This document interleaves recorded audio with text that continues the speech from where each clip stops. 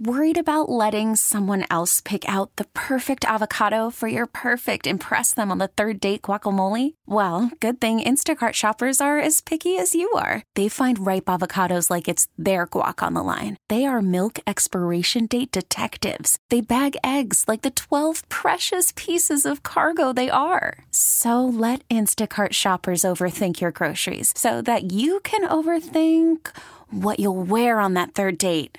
Download the Instacart app to get free delivery on your first 3 orders while supplies last. Minimum $10 per order. Additional terms apply. Presented by T-Mobile, the official wireless partner of Odyssey Sports. With an awesome network and great savings, there's never been a better time to join T-Mobile. Visit your neighborhood store to make the switch today. Welcome back. Joining us on the John Schuster Caldwell Banker Hotline, Walt Weaver, who has been fighting fearlessly and tirelessly to try to bring to fruition the dream of many, and that is to have boys volleyball recognized as Minnesota State High School League sanctioned sport.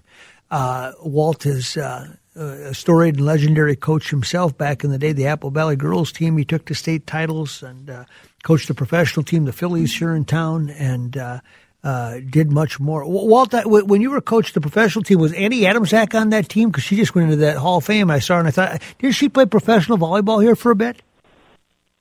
She did. It was part of her career as a major volleyball player, and whether through high school, through college, through everything. She certainly was worthy of that award. But yeah, she was a member of the Monarchs during the time that I was a part of the franchise. The Monarchs, yes, absolutely.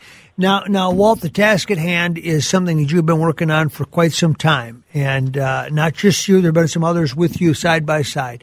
Where are we at right now as we go down the stretch to try to get volleyball approved as a boys' sport for next year? All right. Well, it was a long, tedious process, and I don't want to bore your audience with a lot of details, but the bottom line is we have managed over the past 5 years to build the enthusiasm for this to the point where we have gotten it to the representative assembly, which is the high school league's process last step. Okay. And we got it to that step last year. It was tedious. And lost the vote. We needed a 2/3 majority of that group. There are 48 of them. And they've got 2/3 of them have to vote yes to move it on and become a sanctioned sport in the high school league. So we got the majority, but we lost by 2 votes.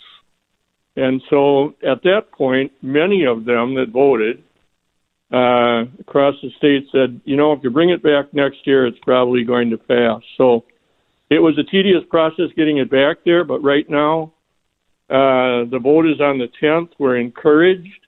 We have right now, Mike, there are 1,400 kids playing right now in a spring club league that we designed 5 years ago to prove that there was interest. And that club league has every year has grown and grown and grown and grown. And this year it almost doubled from last year. So there are 1,400 kids sitting out there wanting to play. And because that club league was designed to prove interest, its job is done. And so it will not exist next year. And so if the high school league was not to do this now, to sanction it, which they really should with this type of interest, these boys would have nowhere to play. And all the future boys that want to play would have nowhere to play. So we're hoping that this is the year, and that's where it is right now. The vote's on May 10th. Hugh McCutcheon has lobbied for it. Rocco Baldelli has lobbied for it. Governor Walz has lobbied for it. You've had a lot of oomph behind this. Yes, and you know what? Interestingly enough, most of your listeners probably know who Karsh Karai is. Yeah. And Jordan Thompson is on his team. She's a major female volleyball player from the United States and for the United States team that he coaches. Well, anyway, he weighed in today. I talked with him, and he's going to respond to the representative assembly with support also. But the support outside of the Minnesota State High School League from the public, from legislators, to, as you said, to some of the major pro sports people. There's just been a ton of support, and it continues building. It's more and more every year.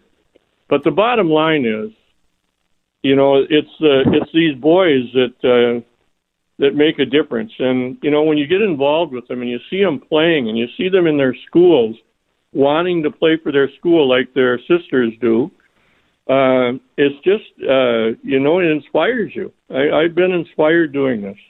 Well, and Walt, I guess I didn't realize until boys volleyball came around, and then to add to that, fishing leagues, trap leagues that have formed the same way as club sports, basically. I didn't realize the power of the Letterman's Code, I call it, and that is, you can play club sports, and people would say, well, just keep playing club. What's the difference? Blah, blah, blah. There is something so identifiable, and in our DNA we have created that you want to represent your school. You want to be able to win a letter, and you want to say, this is my sport. I understand, you may play this sport, you may play this sport, maybe you play multiple sports, but you want something that is a part of the school that you get your picture in the yearbook for. And I didn't realize how strong that feeling was and how much passion there was to represent your school and to be a piece of what everybody else that gets to play a sport is a piece of, until I saw volleyball. Yeah, well, I mean, you know it from experience. I mean, you were a major. Can't imagine my life without playing for your school in sports. That's right. And so, no, and I know what you mean about all of a sudden you kind of see it, because I'm dealing now with families on a regular basis that have a son playing, and listening to them tell me how important it is for that kid and for them.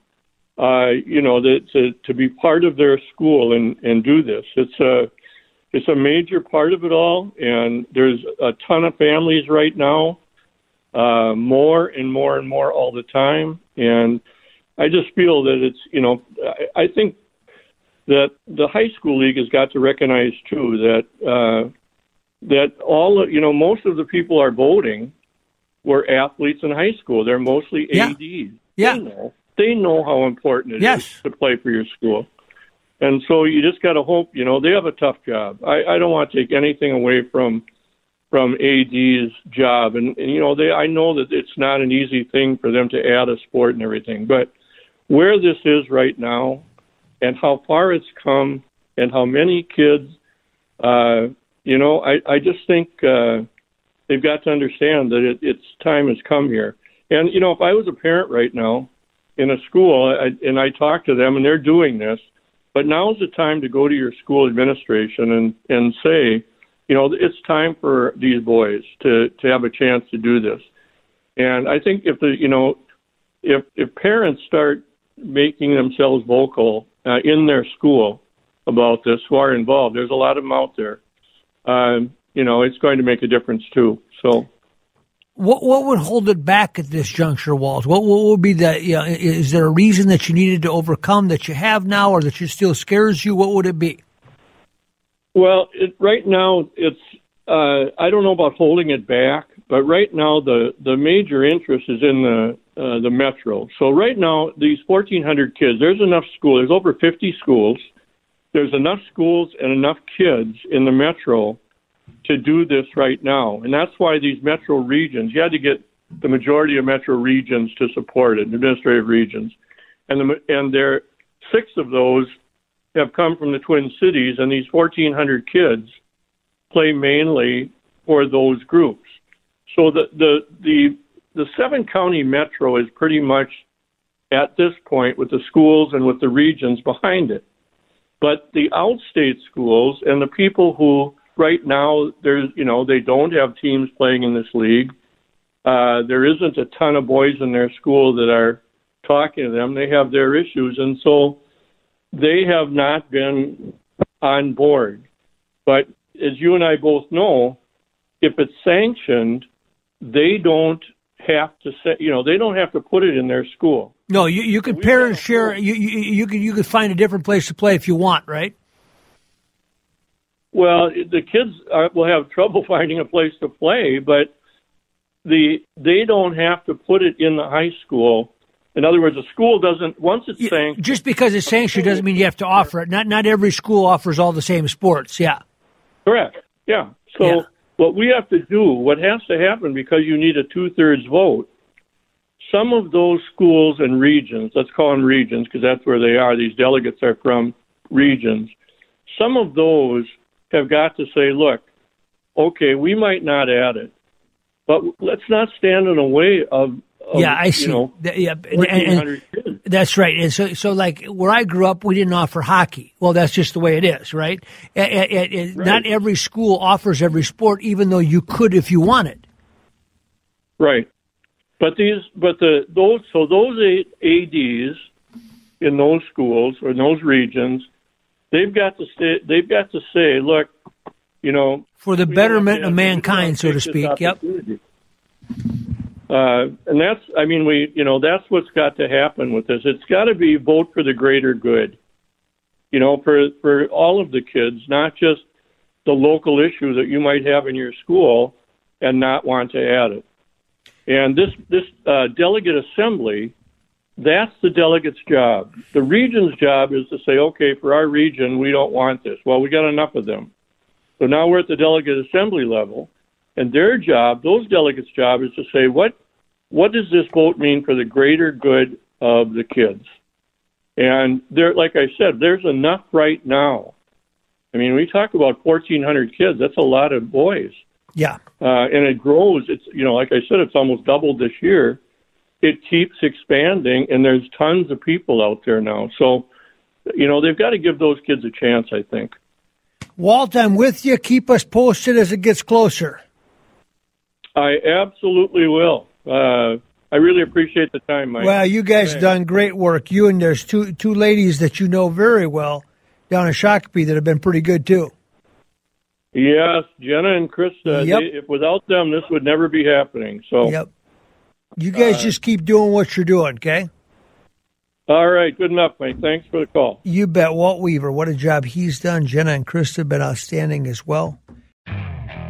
Okay, picture this. It's Friday afternoon when a thought hits you. I can spend another weekend doing the same old whatever, or I can hop into my all-new Hyundai Santa Fe and hit the road. With available H-Track all-wheel drive and 3-row seating, my whole family can head deep into the wild. Conquer the weekend in the all-new Hyundai Santa Fe. Visit HyundaiUSA.com or call 562-314-4603 for more details. Hyundai, there's joy in every journey. This episode is brought to you by Progressive Insurance. Whether you love true crime or comedy, celebrity interviews or news, you call the shots on what's in your podcast queue. And guess what? Now you can call them on your auto insurance too with the Name Your Price tool from Progressive. It works just the way it sounds. You tell Progressive how much you want to pay for car insurance, and they'll show you coverage options that fit your budget.